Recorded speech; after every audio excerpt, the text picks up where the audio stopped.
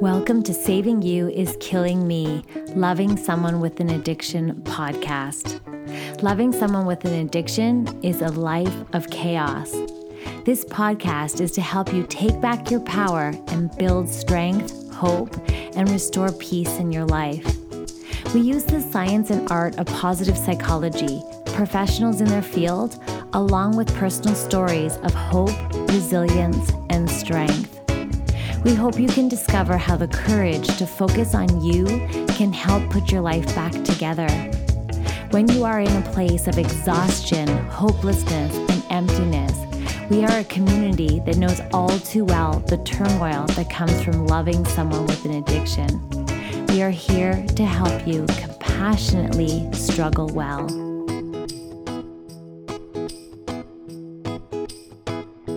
Hey there, you're listening to the Saving You is Killing Me podcast hosted by me, Andrea Seidel. I'm the author and founder of Saving You is Killing Me, Loving Someone with an Addiction. This podcast is for you if you're ready to find a way to struggle well, take back your power, and live life happier while you're navigating loving or losing someone to addiction. I wholeheartedly believe that when you love someone with an addiction, your life gets damaged in some way. Since we can't control someone else's addiction, but we are greatly affected by it, the number one thing you can do is take back your power and focus on you. I believe happiness, joy, and well-being is available to anyone. So the thoughts and perspectives I share here on the show are my own and those of the guests on the show. If you ever hear anything that feels harmful or triggering, I'm pre-apologizing and I'm open to being better and value any feedback and the permission to be human. That said, always take what you love, what feels good, and leave the rest. The conversations and tools I'll share here will give you everything you need to figure out exactly how to navigate addiction, put yourself first, and how to build resilience for your well-being in a way that feels really, really good. I use these tools to take back the power in my life, to build my strength back up and restore peace. And I teach my clients how to create their own version of a life where they can tap into their power and restore their happiness. My goal is for you to listen and leave saying, why is this the only family or spouse support system that doesn't make you feel like you're the problem? And it feels so energizing, empowering, and uplifting, thinking that you're not going crazy after all. I am here for you. Finally, please know you are not alone and you are worthy of prioritizing your well-being. So let's jump into the show. Hey there, Andrea Seidel here. I'm the author of Saving You is Killing Me, Loving Someone with an Addiction. And I know I say this all the time that I'm so excited, but I'm really excited today because I have such a special guest on the show and he is going to share his story of strength and resilience. And I always say that when we hear other people's stories, it actually makes us feel like we're not alone. So that's why I love every now and then infusing stories of strength and resilience into the show. And so I am so happy to have you on the show, Brandon. Thank you so much for being here. Thank you for having me. I really appreciate it. And it's wonderful. Your podcast in particular has been, just like as you mentioned, something that has really made me feel like I'm not alone. Like it's such a hard, challenging road to be on or journey, and not everyone gets it, so unfortunately these podcasts have been lifesavers for me and particularly my son, because I can function and get that advice, and like just daily I dip into your podcast and listen to a few episodes even when I'm at work, just to consolidate or just to stay on top of things, So yeah. Oh my gosh. Well, you just completely touched my heart. And you made the reason, I don't know if you know, but podcasts, you don't get paid for podcasts. And so it is a love for me. And it is something that I needed so badly. And I believe that because I went through the experience and I also have the training in positive psychology and resilience, it's like, this is just like, I need to be of service. I need to turn this pain into purpose. So for you to say that to me, it just validates why I keep going, why I hit record, board every week. And so thank you, thank you, thank you. It's so nice of you. It makes me feel so good. No, it's me that should be thanking you, really, because like literally the amount of times I have listened to your podcast, your episodes, even if it's repeat listens, the same episode. Like I've gone through every one, and then I'll just, as soon as the new one pops up, I'll be straight on it. You know, and I get all excited. I'm like, yes, there's a new one, you know, and then it's all great. It's all good stuff. It's all been very helpful and wonderful, very wonderful. Yeah. Oh my gosh. Well, you're going to make me cry. So we better get into you. Yeah. Get the tissues ready. So tell us a little bit about yourself, Brandon. So I'm 34 years old. I've lived in Australia, Melbourne, my whole life, grown up in a lovely area around beaches, and I'm a very creative person. I do graphic design. I make a bit of music in my spare time, but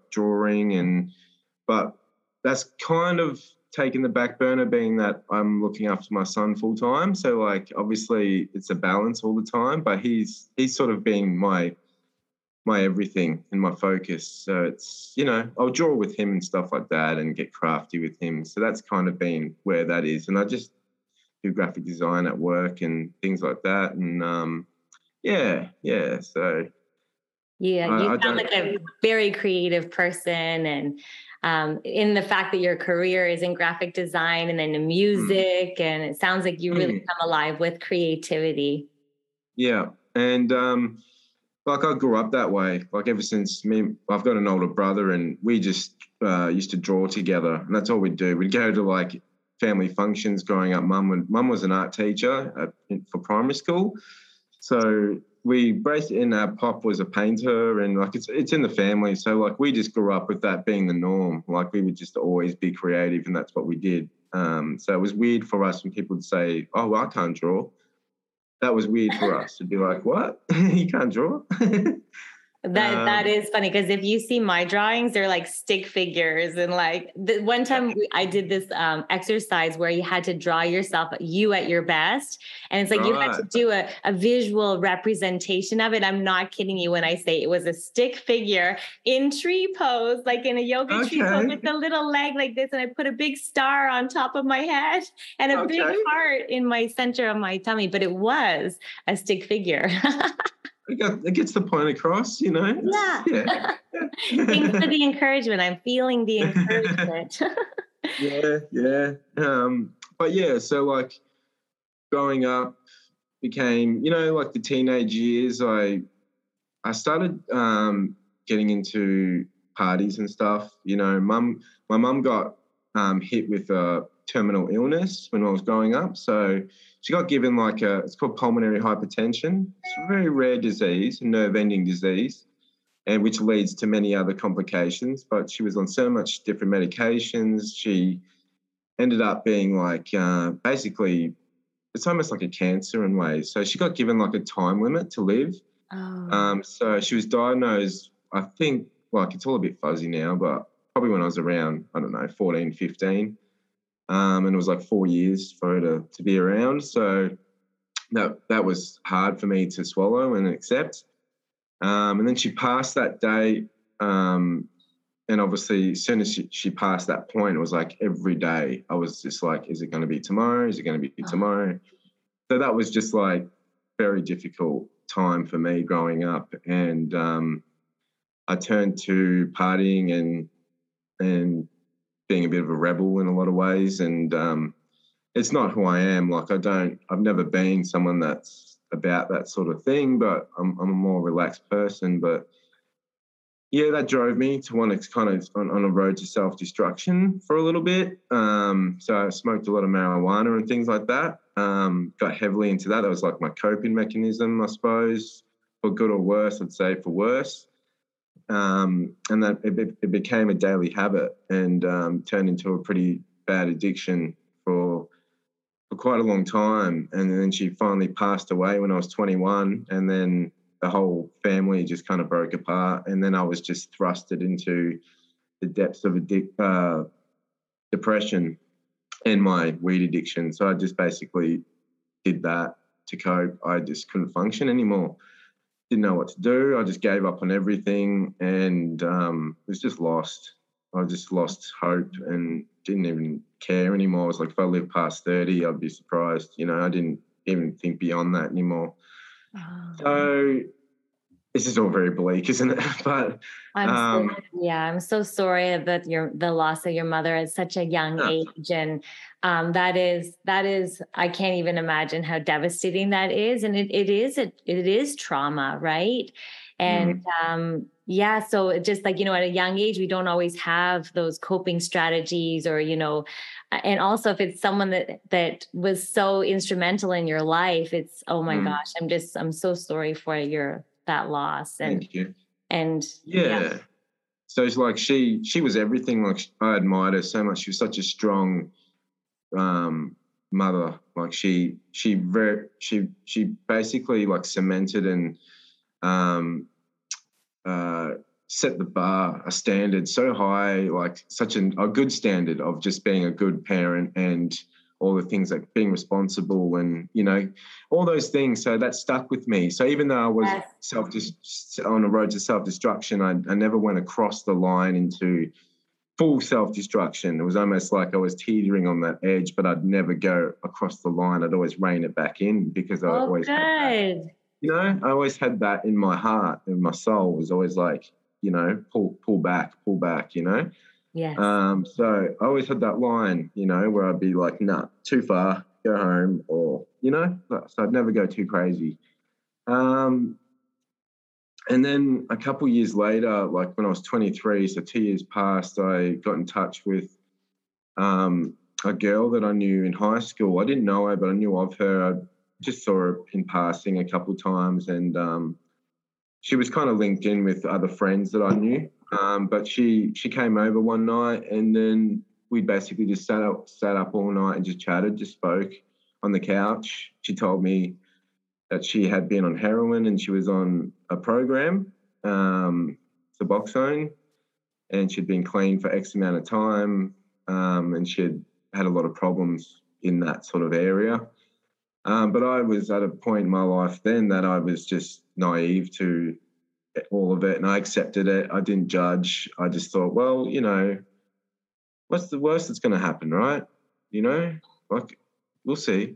It's fine. Like, we'll go from here. Like, I didn't think too much about it. It was just, I was just happy that we were together. And then within weeks, she'd moved in and she was on Suboxone. I don't know if you know what Suboxone is, but it's like, yeah.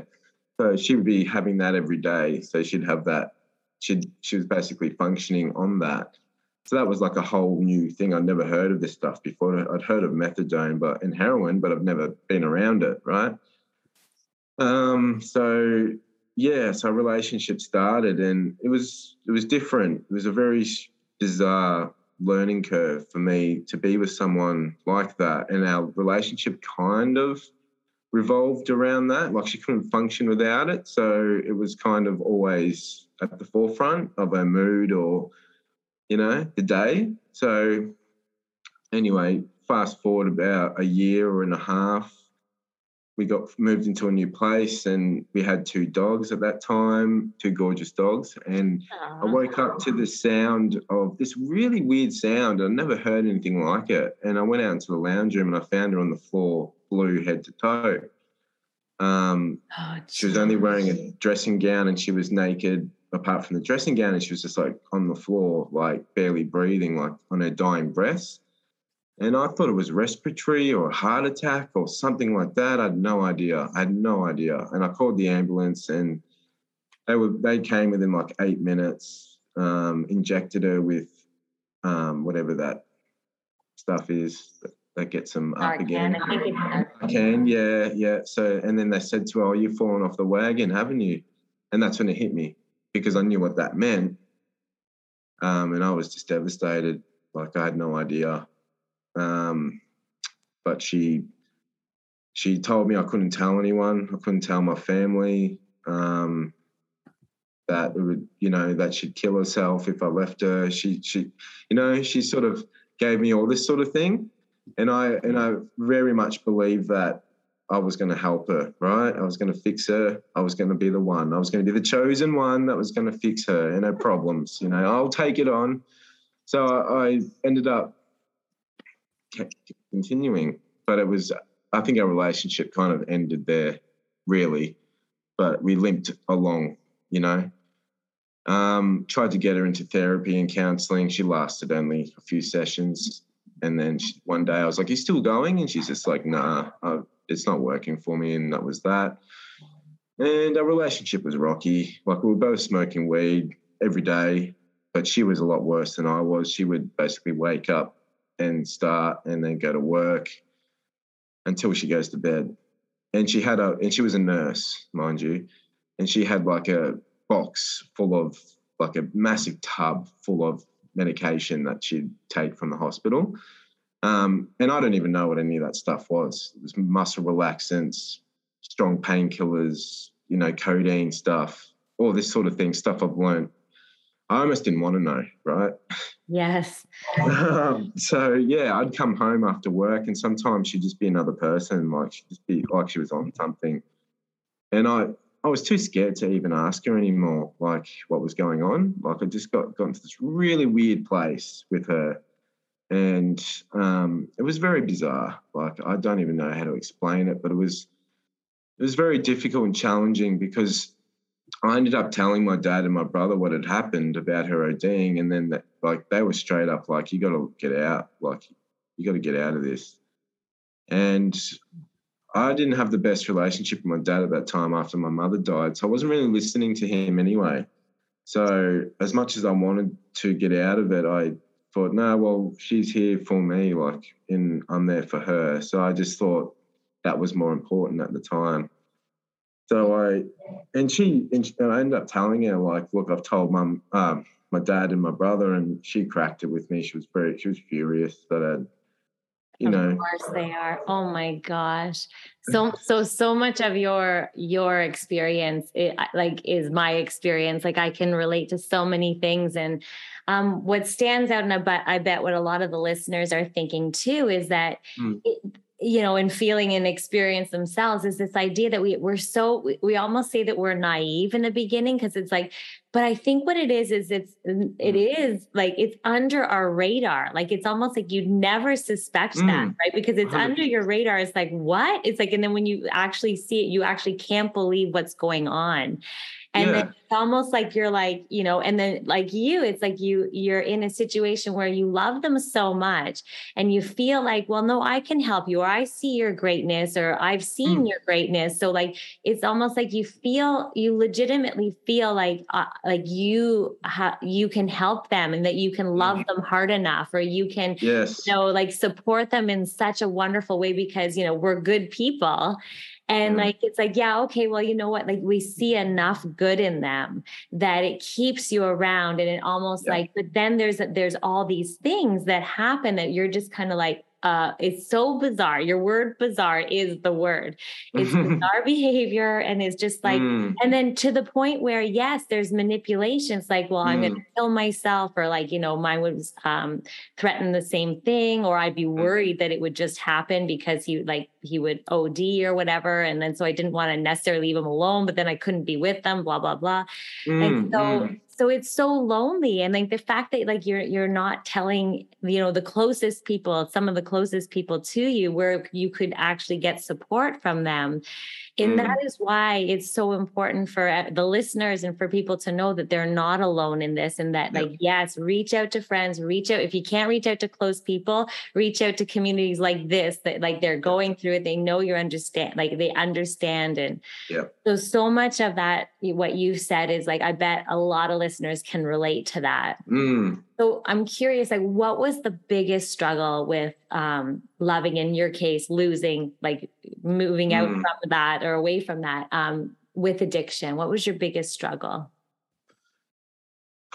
Dealing with the betrayal and I think that was because fast forward, she relapsed again, got her off it again. I actually weaned her off heroin again. Used to take it with me to work so she wouldn't be taking too much and stage. Like, it was just ridiculous.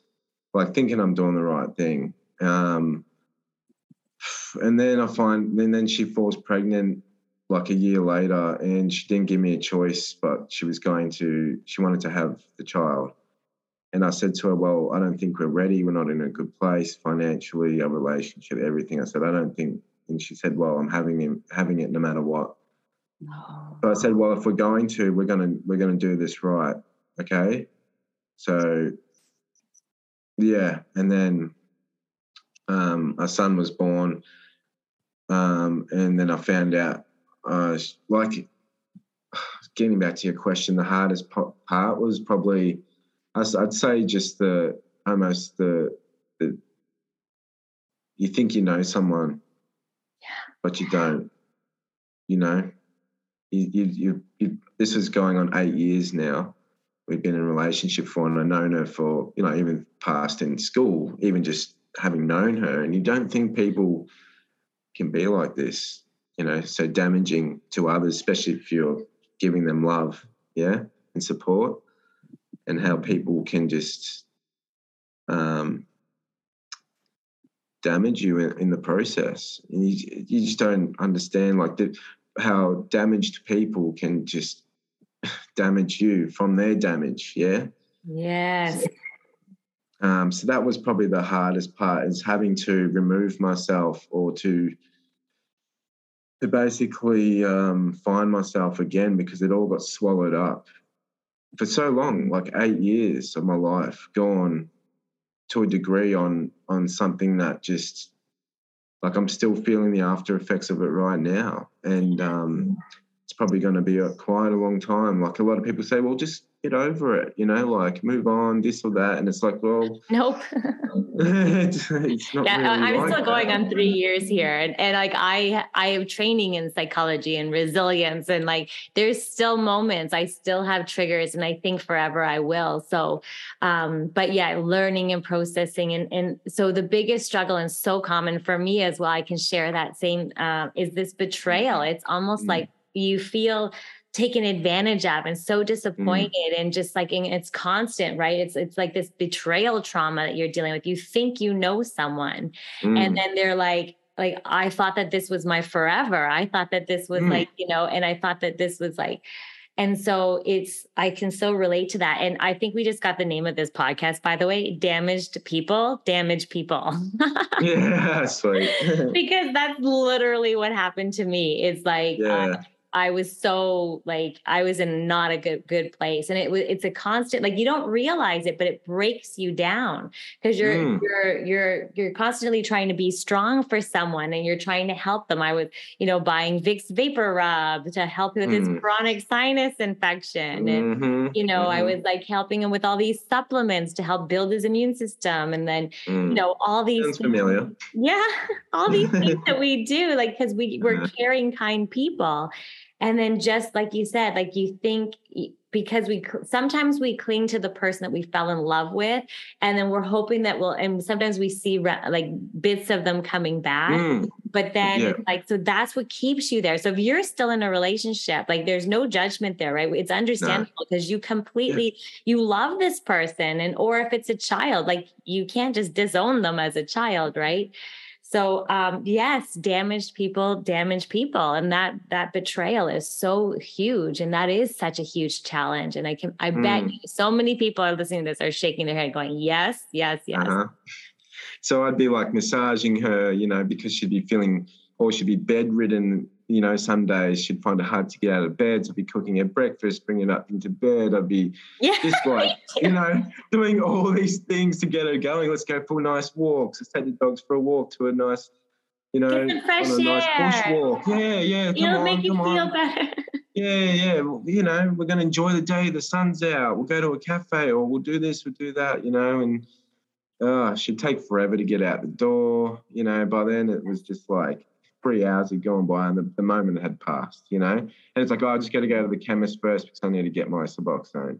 So it's like the day wouldn't start until that happened, right? And then, and so I have to say, like, you are so vibrant and full of life yourself. It makes me sad to know that, like, in that moment. And same with me. So many times, like I'd be waiting, let's go to the cottage. Like, and he'd be sleeping all day, wouldn't wake up. So I'd end up like at like 4 o'clock after waiting all day, because he'd be sleeping all day because he'd binged and stayed up for, days on end. I'd end up going by myself like near the end. It's just like, sad for me, because it's like it really pulls you down into the muck.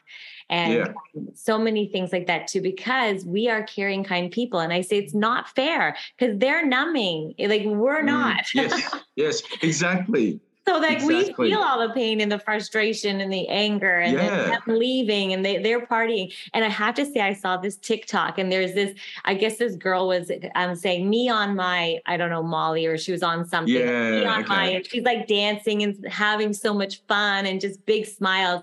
And then she pretended to be her mother. And she goes, my mom, while I'm on Molly, and she pretended she was crying. And I'm like, that is so not right. Like, are you kidding? But that's the reality of it. Is like them are numbing themselves. They don't experience the aftermath or the destruction that they create. And then it's literally, you're the one, like the person who isn't the active addict is doing a lot of the suffering, which that is why I get so kind of like upset. I'm like, don't let someone else's addiction like destroy the person that you are.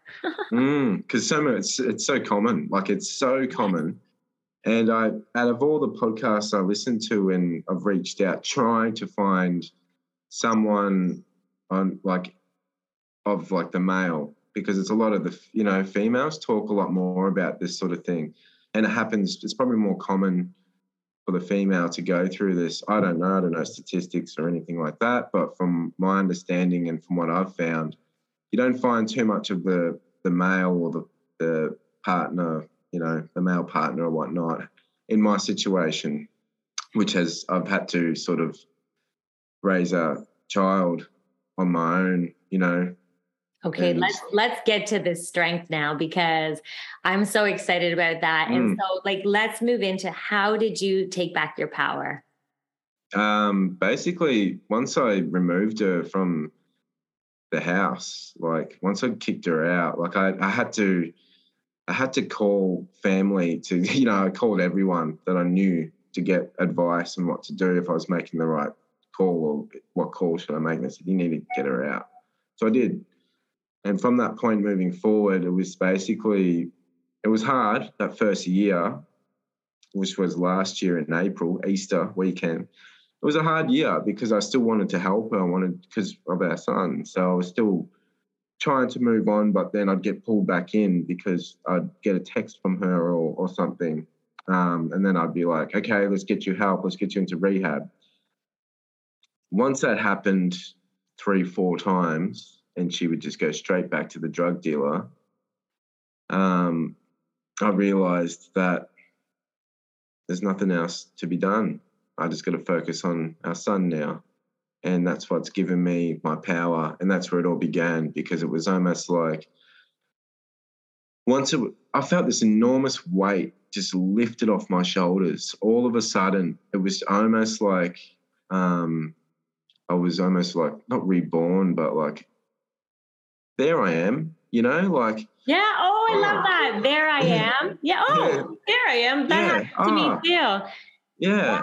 And so it was almost, I don't know what point exactly or when it happened, but it was almost like after the one massive moment that she came in and tried to take him. Do you know meth or ice, the drug ice? So she's been injecting that and heroin and God knows what else. But she's just like a completely different person now. And she was like rampant on that stuff, injecting multiple times a day. And I watched it happen. Like when she lived with me, she was doing it and I was trying to get her off it. Meanwhile, our child was like a year old. So I contacted Child Protection and nothing really happened on that end. But then eventually things fell apart. And then she brought around a drug dealer while I was at work. And I found out through text messages because I knew something was up. And then it was just like, yeah. So like, it was basically like once that was removed out of my periphery or out of my life for the most part, then the healing could begin. And then it was like got to another point, like I was saying, where she'd come back to me, or, you know, she got kicked out by the drug dealer or something had happened. And then I'd be like, okay, we'll get you to your mum's, and then we'll get you into rehab. And then that would all blow up in our face. And then she'd go straight back to the drug dealer and just completely screw us over. That happened multiple times. And then I got to one point and I was just like, it's done. Like, I'm freeing myself of this. And Arlo, our son's name's Arlo, and he's a gorgeous boy, and he's just so smart, super cool. Like, he's the best. And I was just like, wow, like I've got this, the most precious thing in the world, and time is like something you don't get back, right? So it's like every moment, every day I have with him is like the best. Like, if I can just, like, that's what matters to me, is just like putting all my focus and on myself and him. And that was we've just got like the most amazing bond together now, because every chance I get, we just go on adventures and we just have fun. And that's become the standard for us now. So like every weekend I'll just be like taken to the zoo, or, you know, to parks on his bike. Like, I've got my mountain bike set up with his little seat on it. So like he'll sit on it and we'll just go for bike rides. And like, it's been like that now for a while, and that's become just the way it is now. Like, that's our life. And oh my God. Well, I need to give you so much celebration. And I just am so grateful and thankful for you protecting that little soul and recognizing that environment that you were in was not conducive for a healthy environment for him and for yourself. And that it took a lot of, back and forth and bravery to remove yourself from that situation, and still probably challenging. So I just, I want to celebrate that, and that, that moment too. And I love the way you say that. Like, what did you say? It's like, oh, there I am. I love that. There I am. It was like, it was weird. Almost like because I just shelved myself, I'd locked it away. I had just put myself away in a closet somewhere, in a safe for another day, maybe, if I get back there again. And forgot about it. It's like I threw away the key and was like, And then all of a sudden it was like, oh yeah, I can actually dig that back out again and try and find out what I like, my hobbies, what are the things I like to do, So true. Oh my gosh. It is so true. And this happens, and a lot of people are like probably shaking their head listening, going, me too, me too. That is exactly, what this whole platform, program, book, resilience program, everything is for, is because that's what happens when you love someone with an addiction. You kind of put yourself up on the shelf, you lock yourself in a little safe, and like, it's like the needs of someone else comes above your own. And so I am so celebrating that you were able to, how you took back your power is like, first of all, also honoring the fact that, and a lot of people are listening, because I have a lot of people that are wondering, should I stay or should I go? Yeah. And I just want to make sure that people know that the answer isn't necessarily leaving. In your situation, it was. In my situation, actually, mine left me. I think I probably would have stayed around for the abuse a lot longer, had he not just disappeared. But so whatever, just want the listeners to know, whatever situation you're in, whether you're still in the relationship, you're wondering whether you should stay or go, or you're deciding to stay, like, there's no judgment there. Everyone's on a different path. And so, but for you, and wherever you are, you want to make sure that you're not losing yourself, and that you're not experiencing the wrath or the damage from some damaged people. So because the hard part at that point, when it was like, had to make that call, was like, I know she's really bad with me and with Arlo, our son. She is bad. Like, she was really bad. Her addiction level was just like insane. And I thought, if I kick her out, it's like basically throwing her to the wolves. Like, I thought that's how I felt. That's like she's going to get so much worse. There's going to be no one holding her back anymore. So it was very hard for me to accept that at the time. I was like, she's just going to get really bad. And it's so many people say the exact same thing that I coach. And I had the same thing. Is like, I remember one time he would not come home for like, and I'd wake up looking at, I had this clock that projected on the ceiling. I would always look at the clock, 2:22, 3:44, like 4:45, like, where the frick are you? No answer on his phone, blah, blah, blah, driving myself nuts. And I remember saying one time I was creating a boundary, but then I created the boundary, like, if you can't come home by 1 a.m., then don't come home.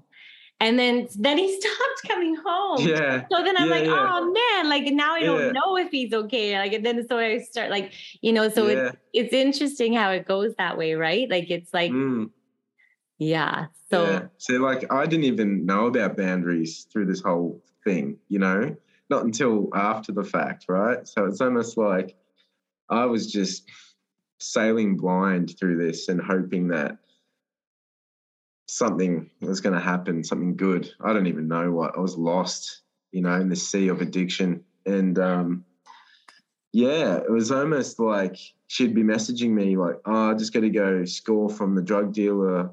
You know who it is. It's this blah, blah, blah. And I'd be like, yeah, I don't know who they are, but you've told me who they are.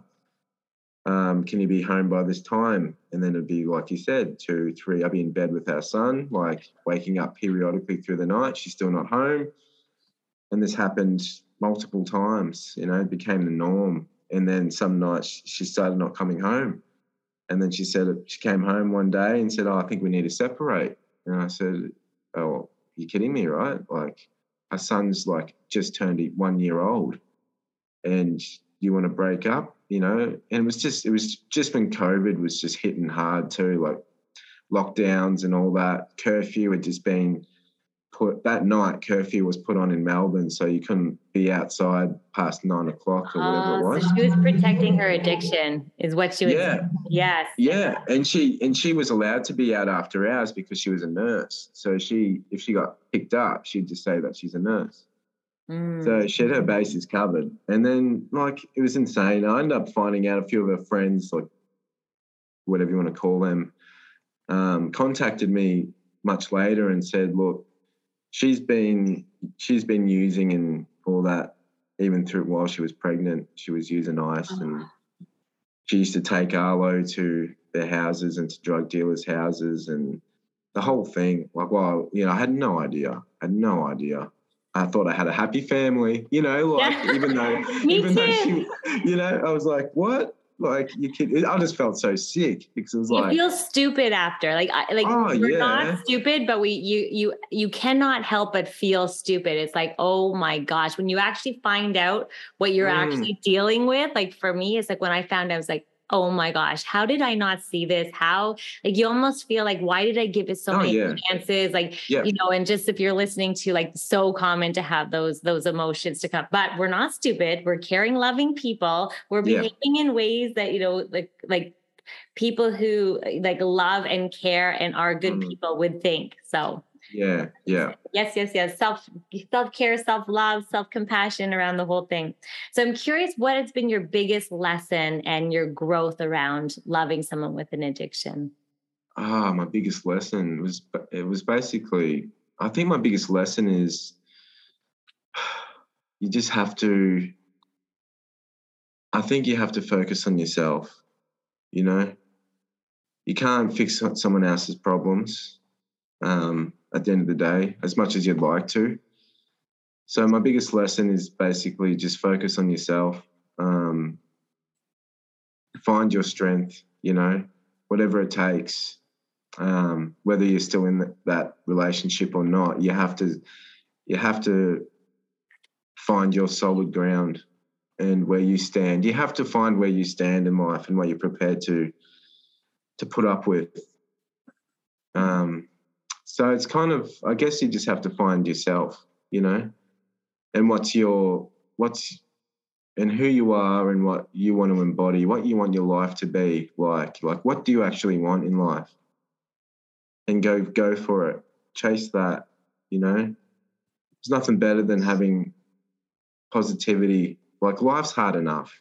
You don't need extra baggage and extra other, people and their problems interfering with your growth. So I don't even know how to distill that into a line or a phrase, but it's basically like, you said it wonderfully. All those things are so beautiful. So that's it, because that's been my savior, was like just turning the focus on myself, turning the camera back around and just saying, well, who am I? What do I want? Where do I want to go? Where do I want to be? And it's just, I want to be a good dad, number one.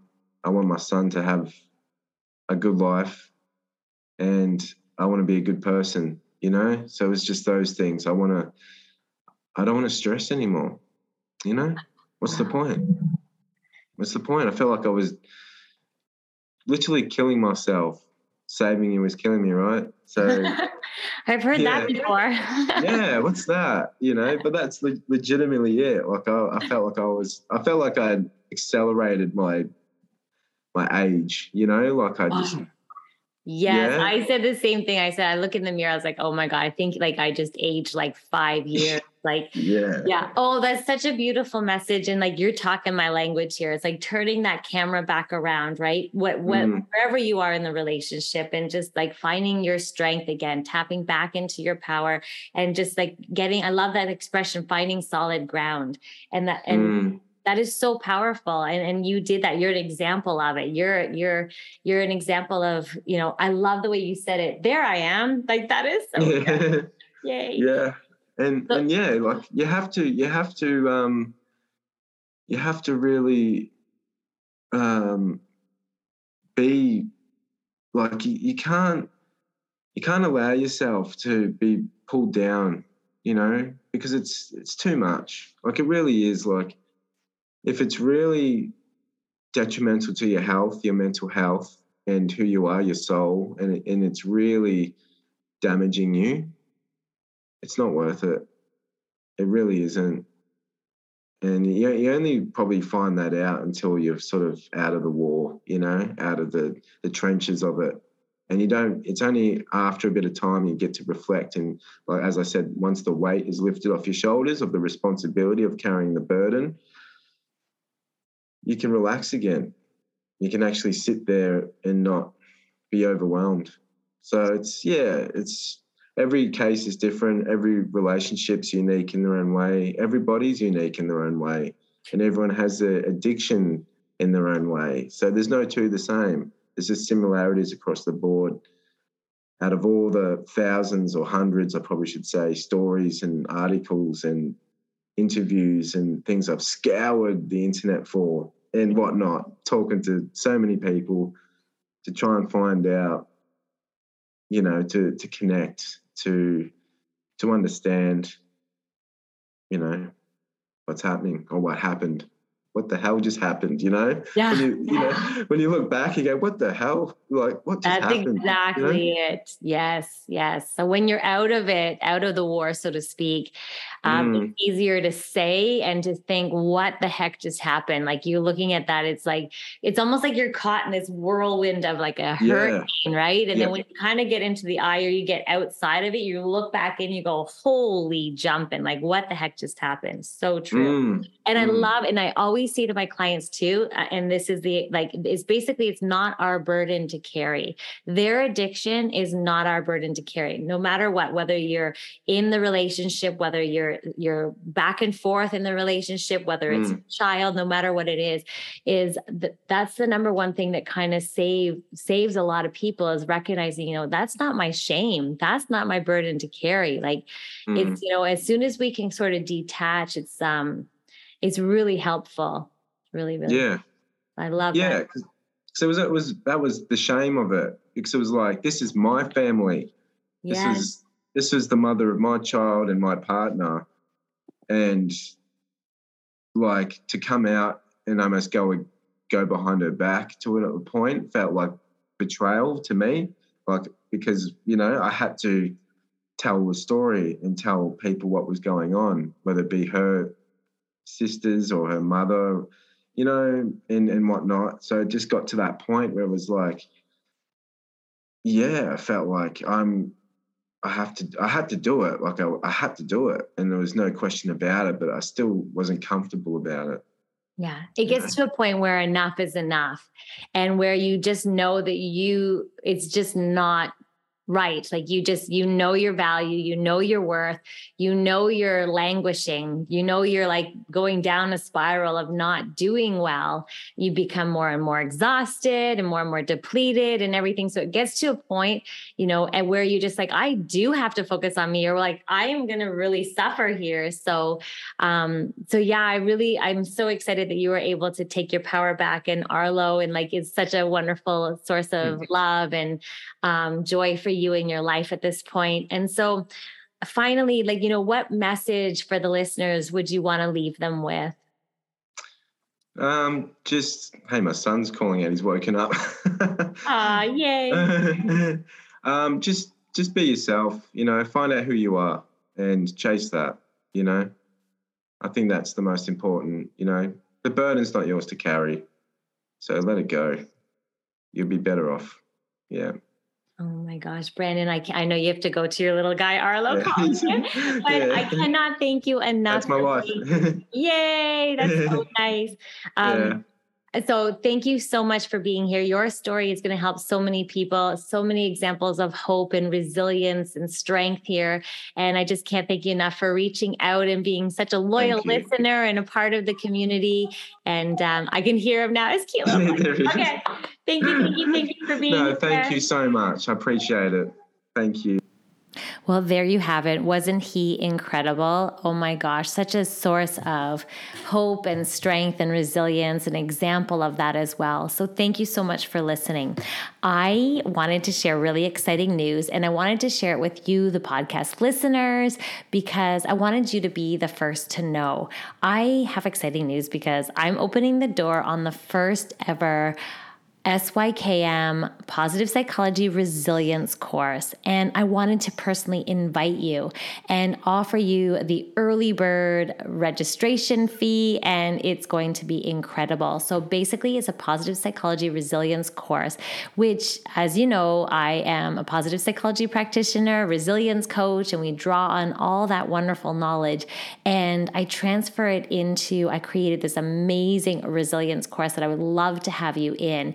It's all about, evidence-based strategies that help with human flourishing, with improving quality of life, and all these intentional behaviors that you can implement into your life right away, so that you can reconnect with your needs, reconnect to your power, really unleash your strengths again, and tap back in, picking yourself up off the shelf. You probably put yourself on the shelf there for a while. So this resilience course is 8 weeks. It's module based, but it's also live. So you're going to literally have me for 8 weeks, and we are going to take you through and walk you through weekly themes. You can apply the learning. It's interactive group meetings, and it's really, there's an ease of learning. So there's a whole platform I use too, with video content and PDFs and printables, so that you can be in the driver's seat of your life. So you can connect with others who are going through similar struggles. So you can feel hopeful for a better future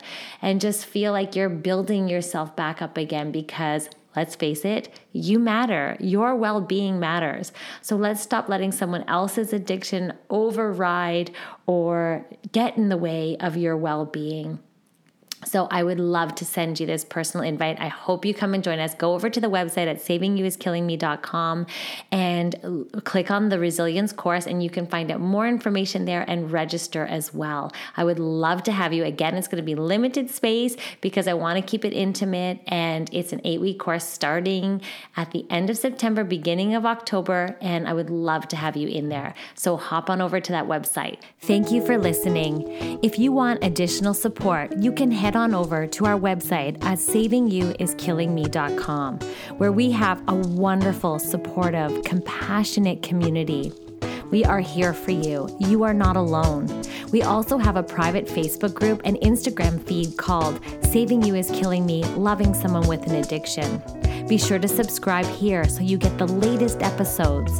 And, of course, share this with your community and your support groups, or anyone that's going through this struggle, so we can all work together to take our lives back and restore joy.